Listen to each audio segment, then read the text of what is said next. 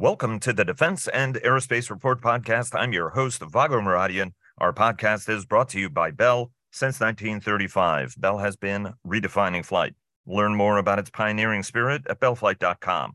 Lawmakers are in a panic as they recognize that they've focused on political antics as the nation careens toward its first ever debt default that could devastate America's real superpower, the strength of its economy, and the U.S. dollar as the world's reserve currency. Against the chaotic economic, political, and budget environment as war rages in Europe and tensions rise in the Indo-Pacific, the U.S. Air Force's innovative and cerebral Chief of Staff, General C.Q. Brown, has been tapped by President Biden to succeed Mark Milley as the chairman of the Joint Chiefs of Staff. Biden has deployed 1,500 troops to the southern border as Title 42 expires. Unmanned aircraft intercepted over the Kremlin as Russia steps up attacks on Ukraine before Kiev launches its long-awaited offensive. Philippine President Ferdinand Marcos visits Washington. Washington clears the sale of MQ-9 Sky Guardian unmanned aircraft to Taiwan and a possible peace deal between Armenia and Azerbaijan. Joining us today to review all this and more are Dr. Patrick Cronin, the Asia-Pacific Security Chair at the Hudson Institute think tank, Michael Herson of American Defense International, one of Washington's top defense and aerospace lobbying firms, former Pentagon Europe Chief Jim Townsend, now with the Center for a New American Security and the co-host of the Brussels Sprouts podcast. That is a must for anybody interested in the transatlantic relationship, and former Pentagon Comptroller Dr. Dov Zakheim, who counts the Center for Strategic and International Studies among his many affiliations. Everybody, thanks so very much for joining us. Let's dive right into this. Michael, lawmakers are suddenly panicking, or maybe not so suddenly panicking. We discussed this issue, have been discussing this issue now for many months, actually, about a possible debt default. They're now realizing that they're on the brink and they don't have a lot of runway left. Where do we stand? And I then want to go around the table, not just about the defense spending implications of this, which I think are very short-sighted, but actually the strategic national security implications of a U.S. debt default, because I think that people are thinking like what it means for defense spending, and they're sort of missing the plot. Go ahead, Michael.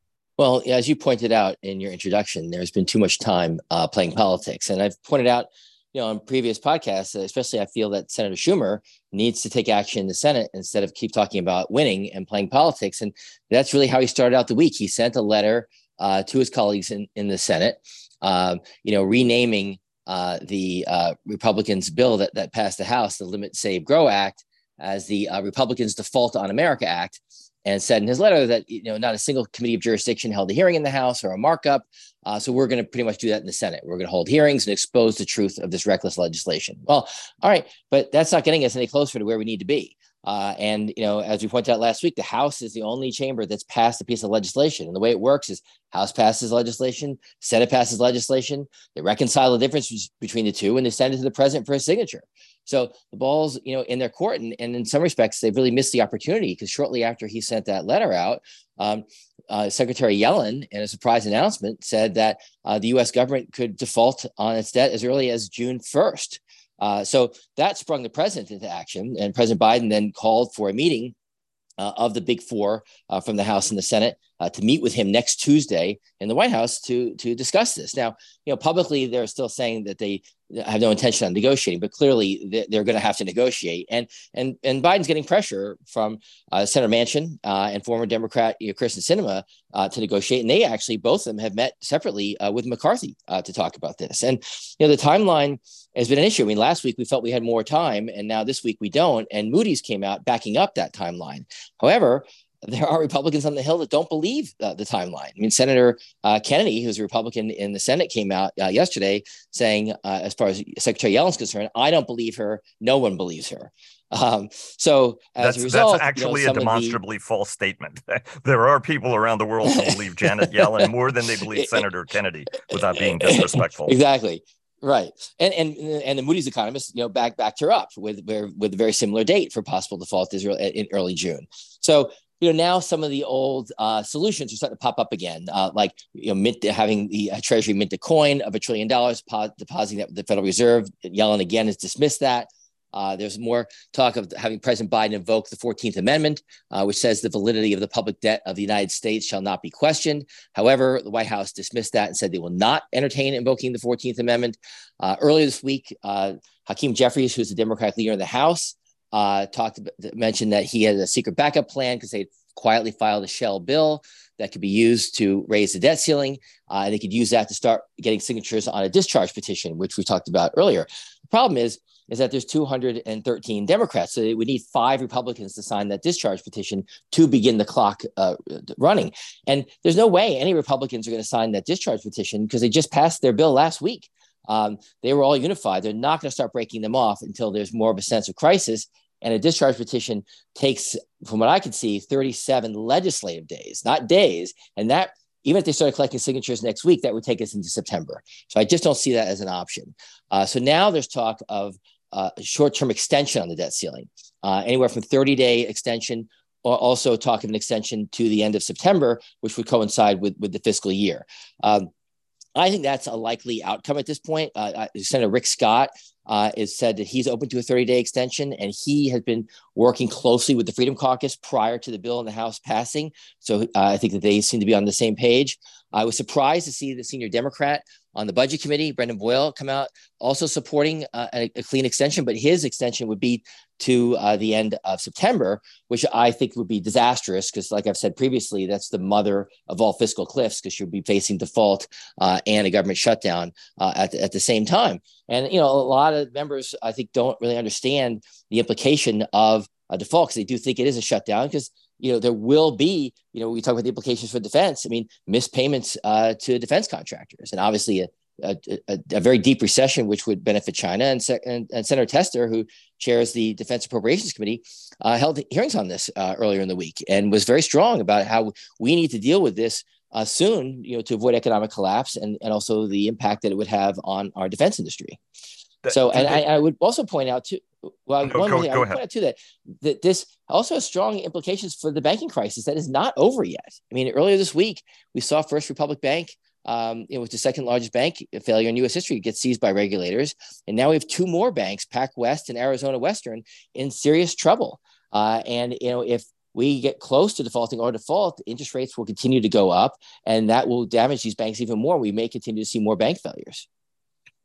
Do members, Michael, recognize that this is not about defense spending, that's too narrow a way of looking at it? The dollar is the foundation of America's superpower status.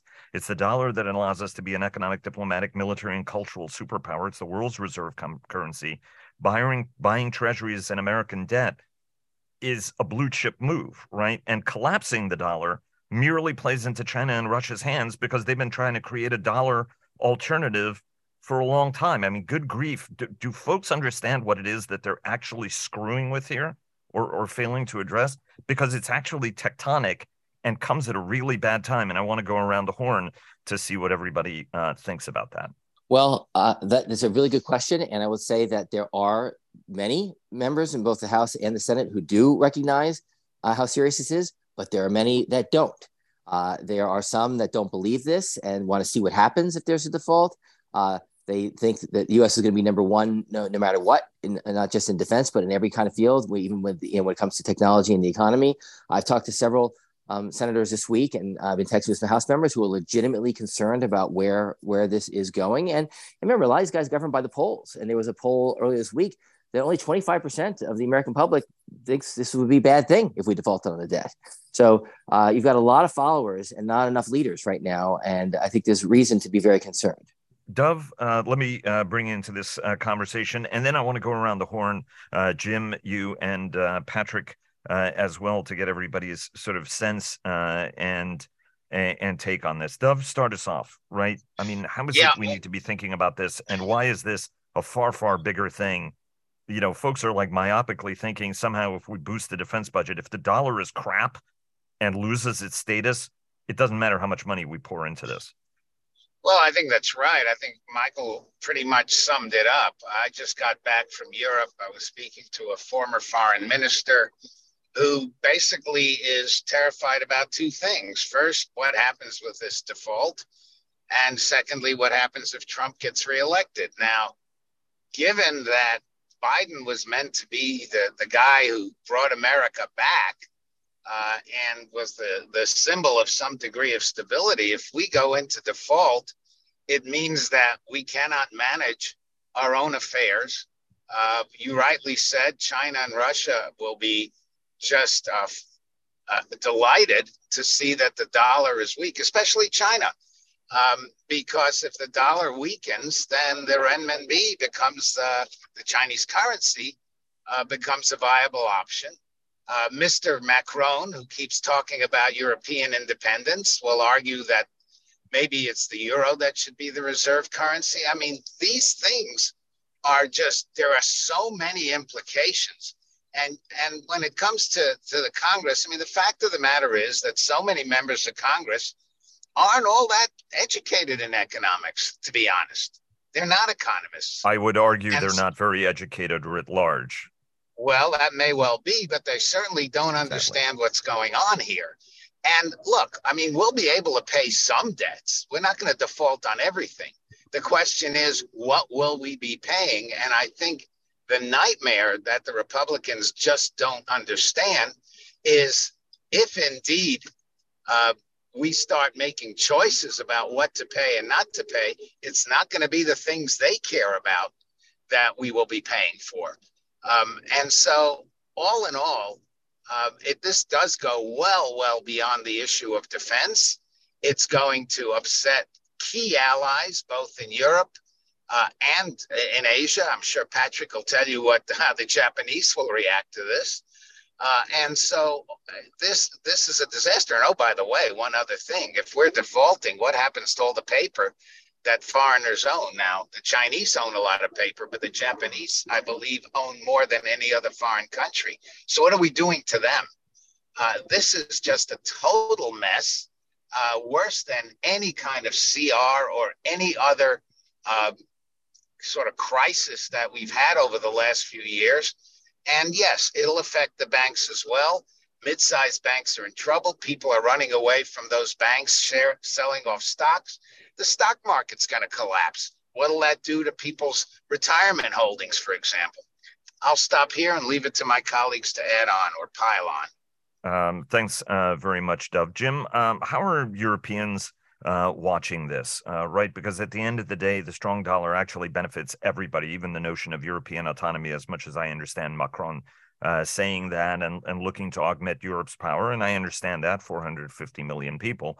But still, there are some very negative ramifications for this. The Dutch are another giant debt holder. The Brits are, right? I mean, a lot of our European allies and partners are. How does this play out from your standpoint, and what is it you're hearing from your European friends as we go through this self-imposed drama?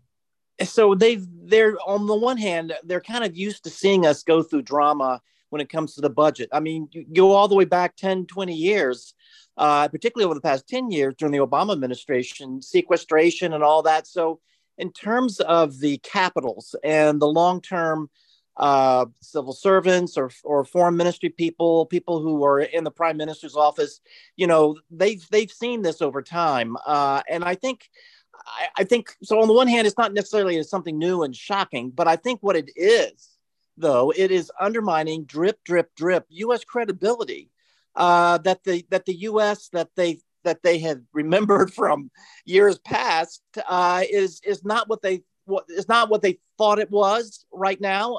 The Biden idea of America's back, et cetera, that's sounding pretty hollow right now. And so particularly with Trump now looking like he's going to be the Republican candidate, there's a lot of worry and anxiety in European capitals by those that are watching the U.S., as part of their daily jobs. But I will say that those whose jobs are not to watch the U.S., who are on the street with shops and seeing the American tourists and those types of things, these people will be impacted, as Dov just laid out, and Michael, they will be impacted by this as tourists suddenly dry up or other aspects of their economy is impacted by what's happening in the United States. And suddenly they're going to look on the United States as this helpless giant. So I think what this really does, it undermines our credibility in a deeper fashion than in the past, these past political problems we've had on the Hill with a budget and other things.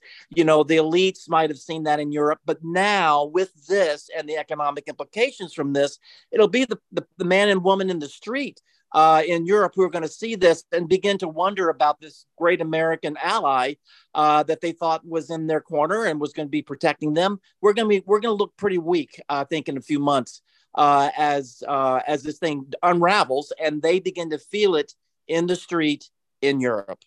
The United States is a model for the world, and whenever we start to do stupid things and divisive things, it has a way of infecting, unfortunately, the rest of the world. When we behave well and we're a model, it serves our interest. It serves everybody's interest as that model. And just to go to Michael's point, right? Washington Post ABC poll out today finds that 39% would blame Republicans if in Congress if government defaults. 36% say they would blame President Biden. 16% say that they would blame both. So it's not like the Democrats kind of get off on this and might be something that's actually motivating the president to resolve this, and ideally should motivate the Senate Majority Leader as well. Patrick, how would our European allies and partners how are they seeing this particular situation, and what is it, if anything, they're doing to indemnify themselves? Because, again, the Japanese hold a lot of American sovereign debt. And, the Chinese do as well. But, I mean, there have always been concerns about how the Chinese would use that as a potential weapon. Kind of walk us through what members need to know from an Asia-Pacific, Indo-Pacific standpoint as we careen toward this crisis. The administration is working overtime trying to convince all of our allies and partners to do more to ensure deterrence across the Taiwan Strait. The DNI, Avril Haines, in testimony this week, talked about $1 trillion hit to the economy if war should break out. But that's a conflict that we assume China would have to start. If this is an unforced error by the United States, not only do we compound enormous economic disruption for ourselves and for the global economy, we cripple our credibility, and we make sure that we accelerate our decline. And our allies and partners will either be really balancing with other network partners, or they'll be bandwagoning with the Chinese, because this is a vote for the China dream. If we do that, it would be such a tragic day if we did this. Now, the good news is that all of the Asians I'm talking to, and I'm talking to a lot this week alone, they don't think that's likely. They assume we will, at the last minute, stop from doing something that stupid. And I hope they're right. Very succinct and to the point. Just quickly, all around, do we resolve this before we go over the edge? And yes or no, real quick, because I want to go. We've got a lot more show to get to, including what's on CQ Brown's plate as he is about to be named chairman of the Joint Chiefs of Staff by the president, and of course, Russia, Indo-Pacific, and more. Michael, start us off. All right, my opinion will change by the week. Okay, but I still think that we will not default. And even though I have several members of Congress thinking we will, I think McCarthy has showed his hand, and the leadership team around him has said we will not default. So I am still confident, but that does not mean that we will walk away from this unscathed, just like last time. Correct, because we got a downgrade that we didn't live down. Dov, Jim, and Patrick?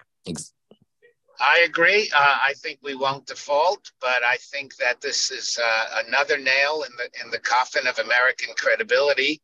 And people are just going to get sick and tired of waiting to the last second to see what crazy thing we'll do or not do. But no, I don't think we'll default. Vago, I agree that we are hurting our reputation the longer we take to stop from defaulting. But I hope and I assume we will not default. It's just too drastic a step for even opponents of the other party to take, and we will stop short of defaulting. And if we don't, it doesn't matter what I say, because nobody will be remembering what we say on this program. They'll be so worried about what's happening to the world as a result. That's right. But more people will be worried about their retirement savings than there will be on what was said on this program today. But hopefully we can play a constructive role. And I just want to tell the audience, unfortunately, we've lost Jim Townsend because he had to run as his schedule changed a little bit this morning. Just before we discuss what's got to be on CQ Brown's plate, because I think very few chairmen have are coming aboard with as many crises to deal with. Really quickly, Michael, President deployed 1,500 troops to the southern border because Title 42 expired. Kind of walk us through what this means, how it's being received politically, because a lot of this is political messaging. Obviously, there is a crisis on the southern border, but walk us through where we are, what's happening, and what the political dimension of this is, because unfortunately, like stuff like this has a tendency of sort of overshadowing almost everything else that we are doing. Well, I think there'll be more to talk about next week when Title 42 actually expires. But look, they can't have it both ways. Title 42 was being invoked because of the COVID emergency, and the COVID emergency is over. And sending these 1,500 troops to the border is also being overblown because these troops were at the border. They were taken off the border, from what I understand. And because of posse comitatus, these troops aren't being used in a military way. They're backfilling border agents and other folks so that they can do their job of doing what they can to prevent people from coming over the border illegally. So I think this is really getting overblown politically by both sides. On the Republican side, Biden can do nothing right, and Democrats are very upset that troops are being sent to the border. Indeed, it's like this is when political theater gets the best of everybody.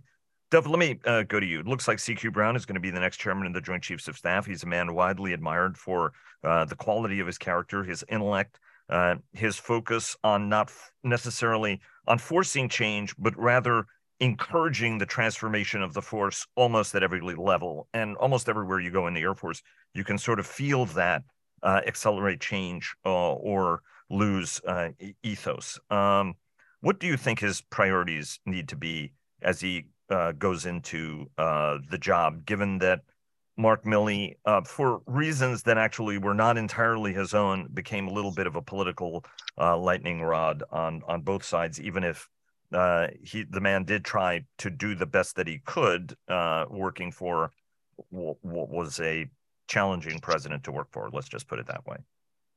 I think that, first of all, his biggest problem is just recruiting, even more than retention.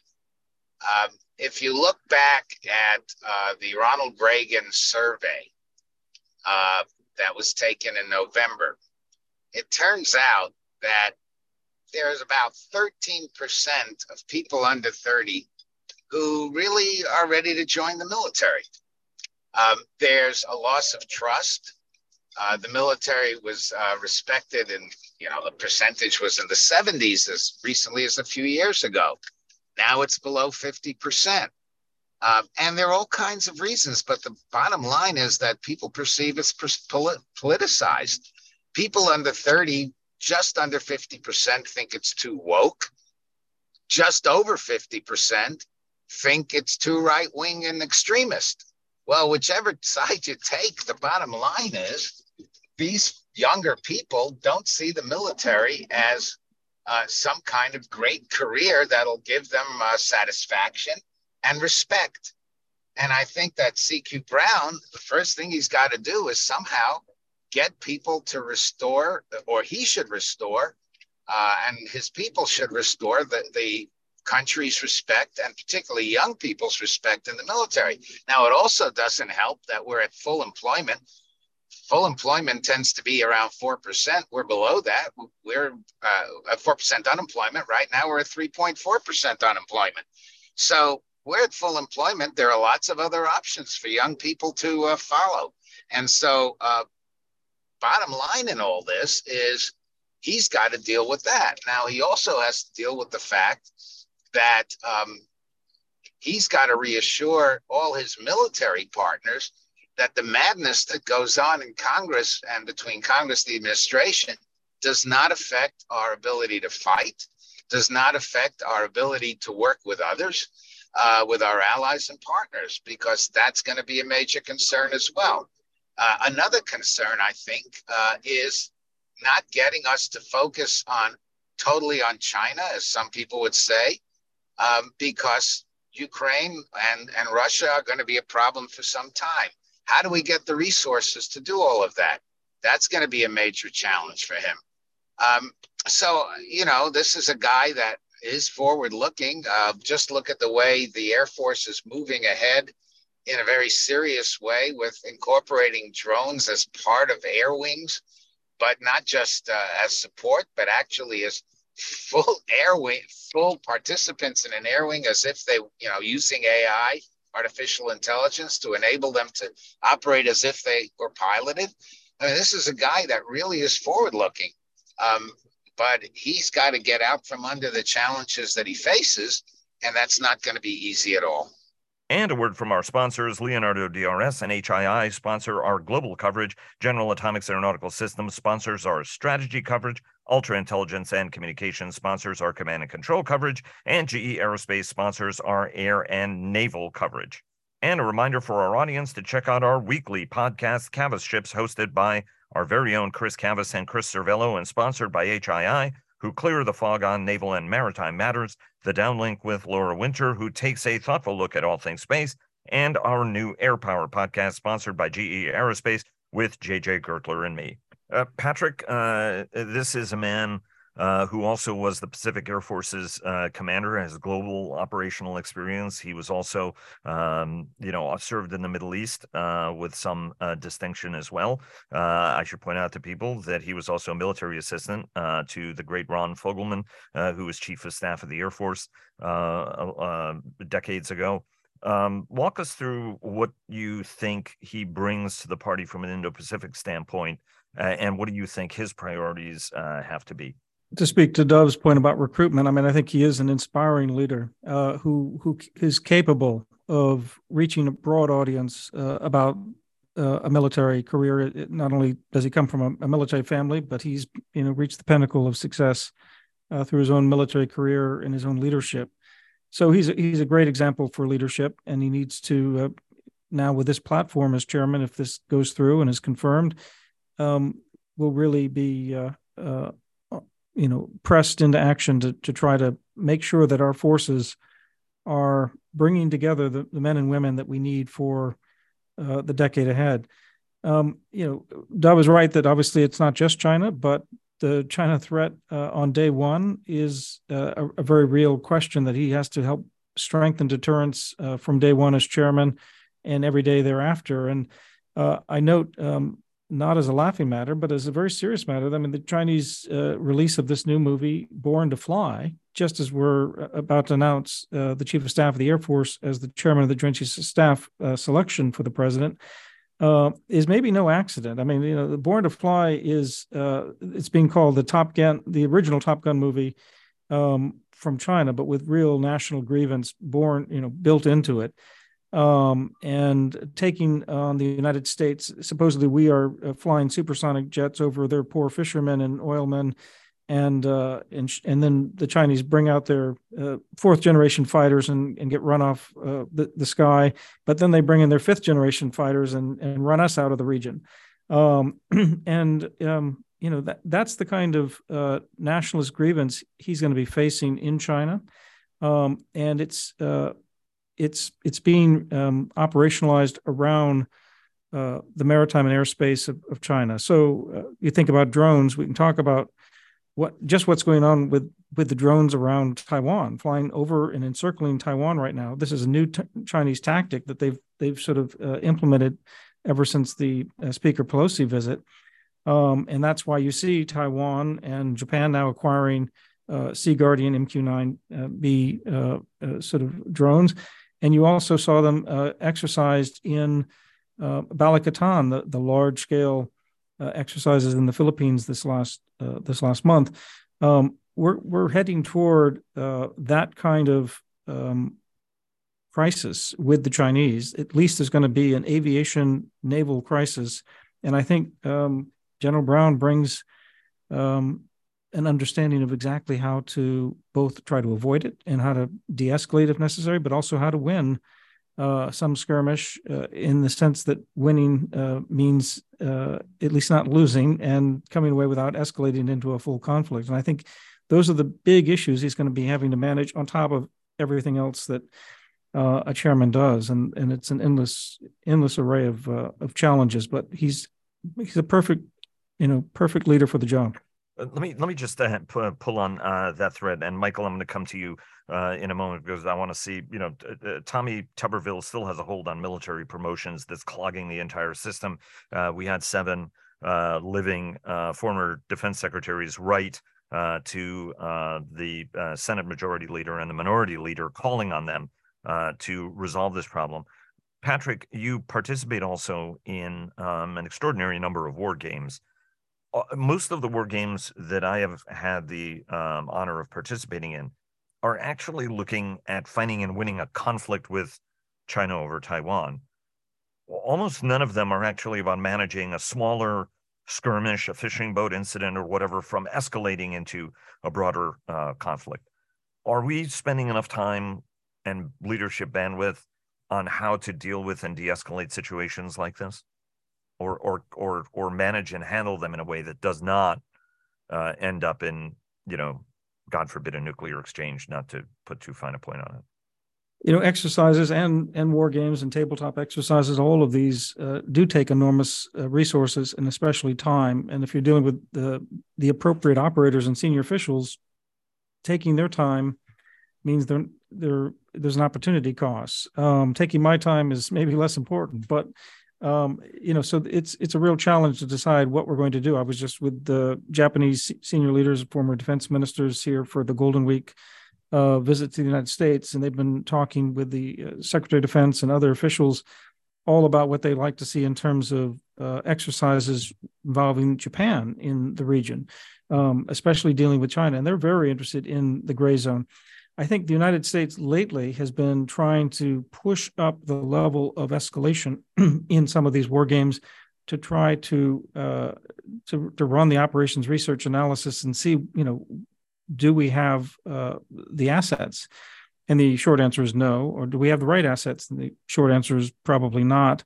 Given the trend lines of what China is deploying in the air, on the sea, in terms of missiles, in terms of cyber and space capabilities. And I think, therefore, they've been pushing it to a very high level. But you're right. It is the lower level incidents that are more probable.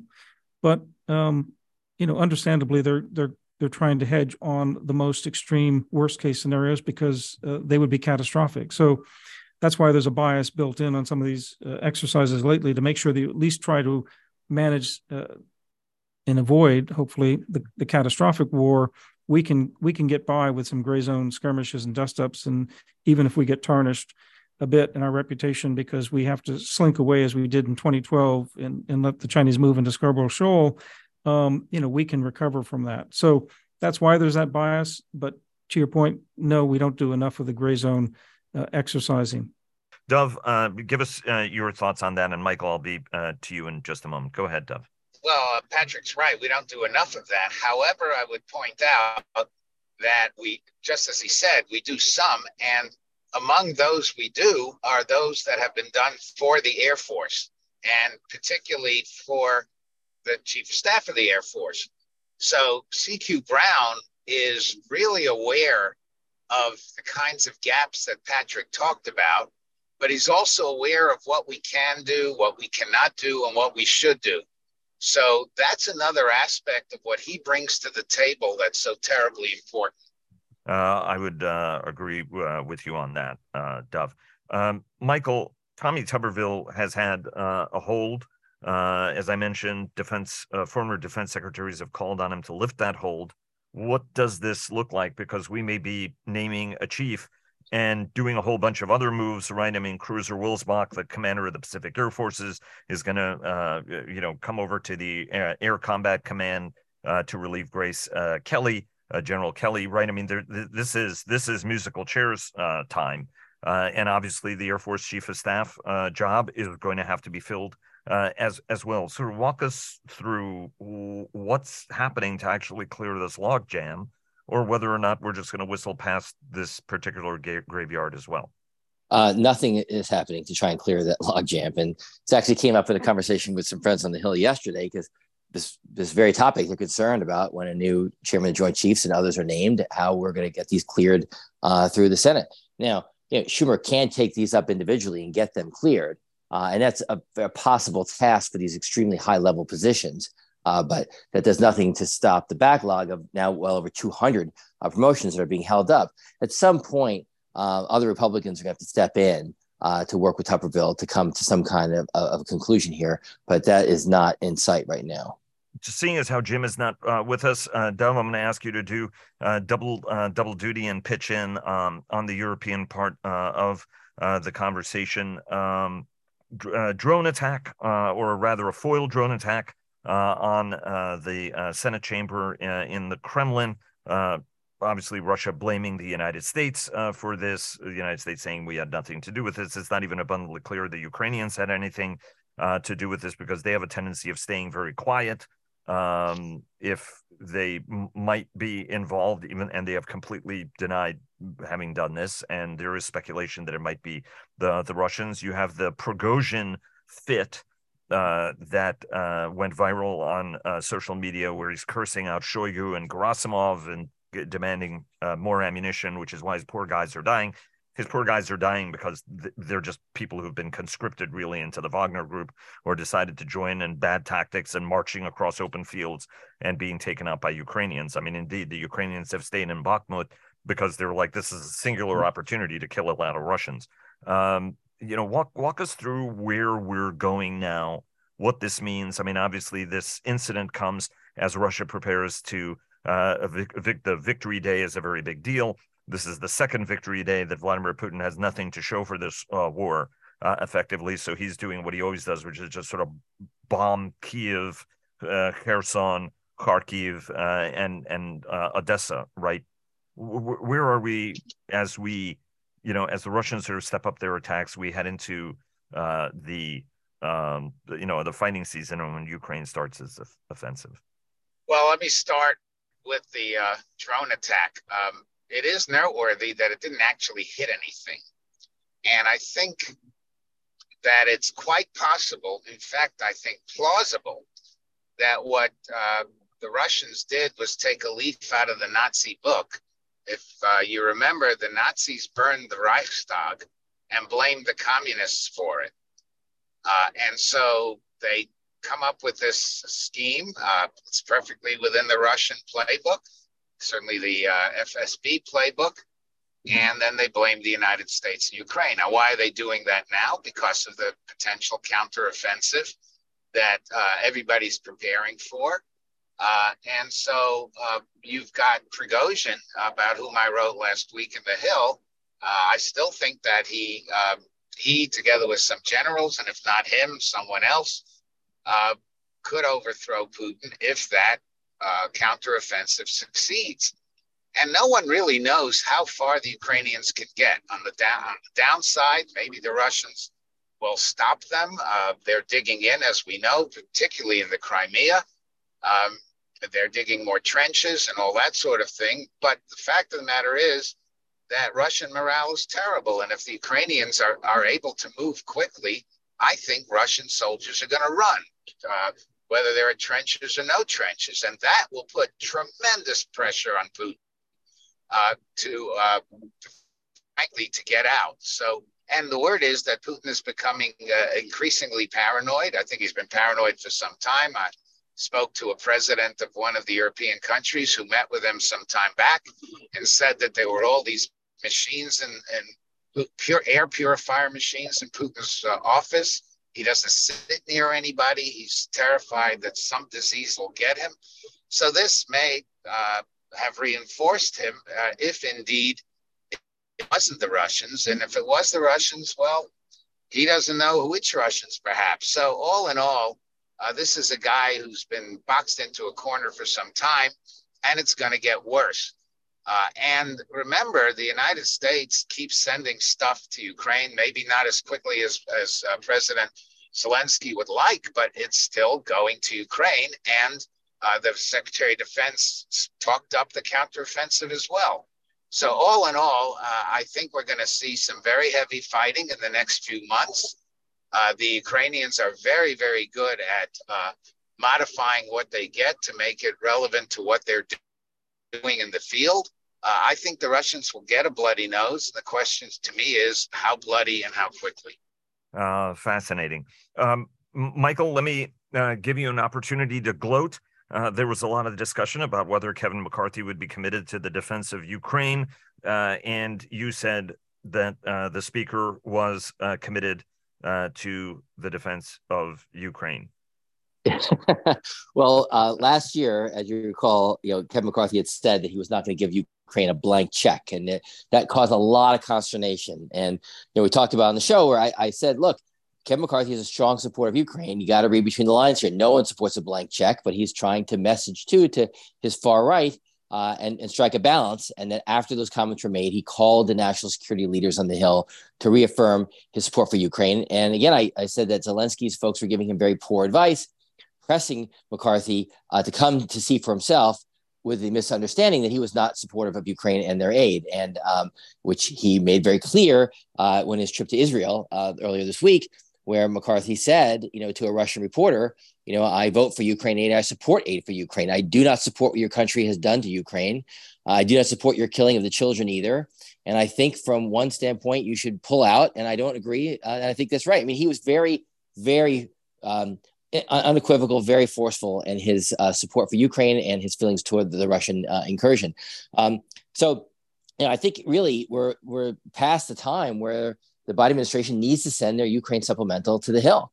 It's going to get lost in the noise of the debt ceiling, appropriations, and CRs. And, there's strong support. And I think that support will continue. But we have to be conscious of the other fights on the Hill, the fights over spending and the legislative calendar. And Republicans have asked the administration for the Ukraine aid package. And I think they need to get it over there sooner rather than later.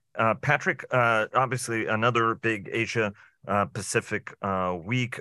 Ferdinand Marcos in the United States, very productive set of visits. You mentioned MQ-9s. That's a very big step in the Sky Guardian going to Taiwan. Give us kind of a roundup on what are the headlines we should be paying attention to or we may have missed over the past week.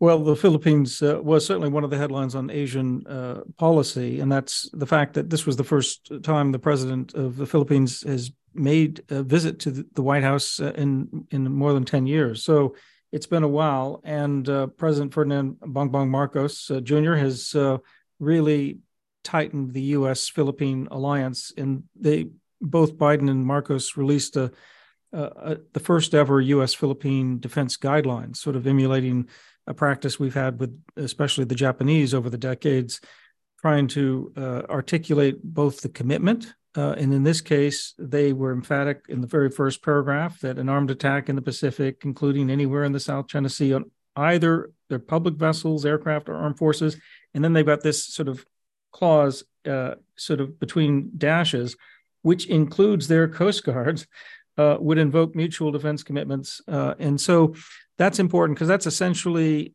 the sore point with Manila. Back in 2012, Scarborough Shoal, we told them to back off as the Chinese encroached, even though it was in the Philippine EEZ.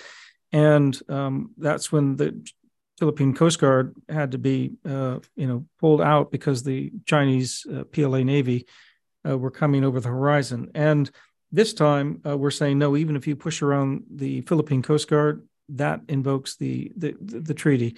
Now, what we do about that incursion still TBD, doesn't say in the guidelines, but the guidelines do commit to greater interoperability, greater modernization of the Philippines military, greater cyber capabilities, and it's also a very strong sort of commitment toward trilateralism, meaning, for instance, bringing the Japanese to exercise along with the U.S. and the Philippines in a trilateral form. All of those are now part of this alliance, and it's really come a long way. And this is after now the 4 additional enhanced defense cooperation agreement sites that Marcos has signed off onto. And 3 of those are, again, Taiwan facing on northern Luzon, toward the Bashi Channel and Taiwan scenarios. The 4th is in Palawan and overlooking the South China Sea. So they're all strategically important areas.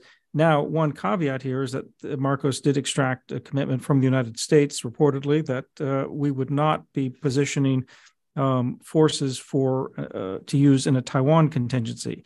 That seems to be a contradiction because everything that Marcos has done in recent weeks and months, including public statements saying Philippines could not stay out of a Taiwan conflict in all probability.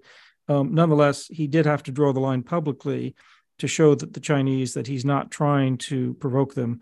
He is trying to have defense. Doesn't really matter. The Beijing propaganda machine has been thick on criticizing Marcos, criticizing the U.S. alliance arrangements. a range of other things have happened, including, you say, the MQ-9 Sea Guardians going finally to Taiwan. These were sort of approved back in 2020. And so it's taken a while to, like other arms sales to Taiwan. Nonetheless, critically important when you think about even this week, part of the Chinese harassment of Taiwan has been not just the naval and air, but it's been specifically the drone circling around the island. And this will now give them that kind of maritime domain awareness capability. And who knows, with poor crisis communications being as they are with the Chinese, we could well end up with a drone crisis here in the coming weeks. But it's a very good step for Taiwan. It's also good that the Japanese have decided this past month to buy MQ-9 Sea Guardians as well.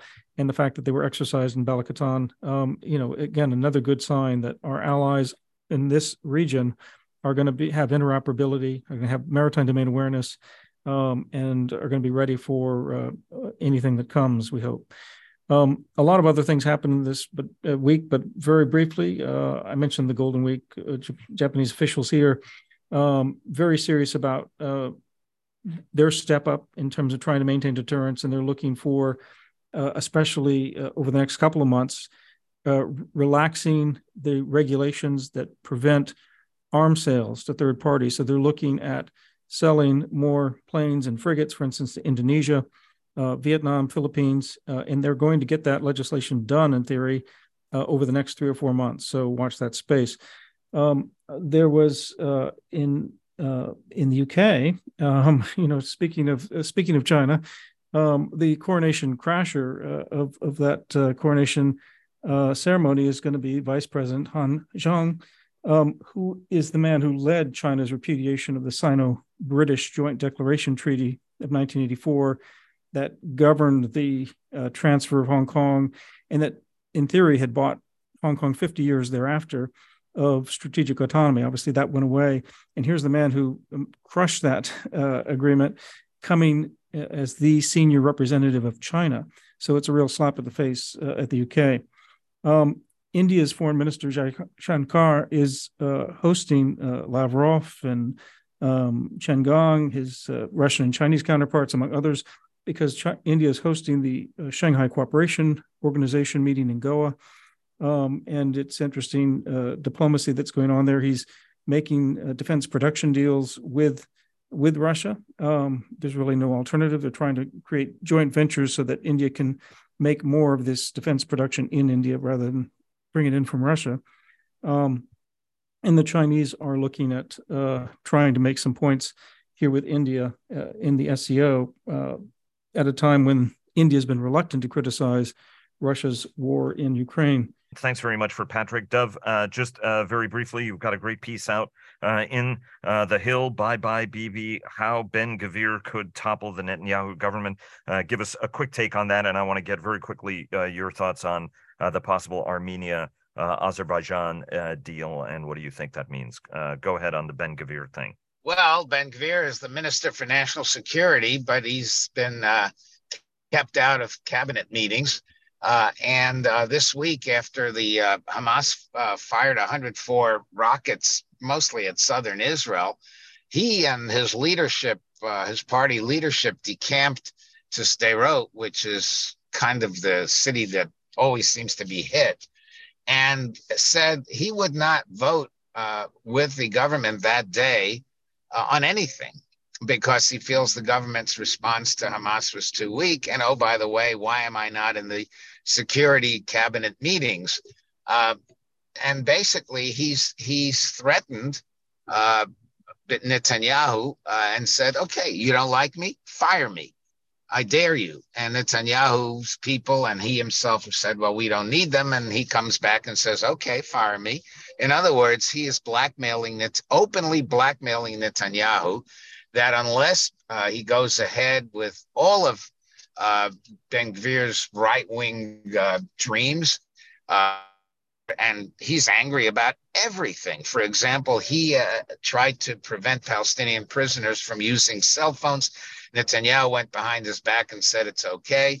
He's angry. He wants to crush anything, and he's been open about it. Anything that's not extreme right-wing, hard right, he is against. And so the question then becomes, what will Netanyahu ultimately do? Is he going to give in to this guy? For instance, not compromise on a Supreme Court deal because Ben-Gvir wants no compromise. And if he gives in to him, what does that do to the state of Israel as a democracy and to the chaos that's been still ongoing on the streets? Or does Netanyahu give in and compromise and perhaps lose his prime ministership and perhaps face conviction and jail for the charges against him? It'll be very interesting to see whether Netanyahu at some point puts country above himself. So far, he hasn't. And let me take you to the Armenian-Azerbaijan peace deal. Armenia lost the war against Azerbaijan with extraordinary help from Turkey and Israel. It looks like the plan is to recognize the Soviet borders of Armenia and basically basically cut loose Nagorno-Karabakh. And there are concerns, obviously, that's a very problematic move to be making. But he's doing that, I think, because the southern part of Armenia was going to be cut off by Azerbaijan and by Turkey. What's this deal sort of mean? Because a lot of people are left scratching their heads at the end of it. And for some, it is an existential issue for the future of an independent Armenia. Well, compromise stinks. Nobody likes compromise. And when you compromise, you give something away. He's giving away something over which the president of Armenia, that is, something over which Armenia has fought not only in post-Soviet times, but in pre-Soviet times. And so obviously this is shocking to a lot of observers, to the Armenian diaspora in particular, and of course the folks living in Nagorno-Karabakh. But if given the way the Russians have behaved, and given that Turkey has absolutely no compunction about what Armenia thinks, feels, or is entitled to, it may well be that he's simply cutting his losses. Very, very tough decision. I'd hate to be in his shoes right now. Everybody, thanks so very much for joining us. Really appreciate it. Terrific conversation. As always, hope you all have a great day, a great weekend, and look forward to having you back on again next week. Thanks so much. And a special thank you to our audience and to Bell for their generous sponsorship that makes this podcast possible. We'll see you again on Sunday for the Business Roundtable. Thanks very much and have a great weekend.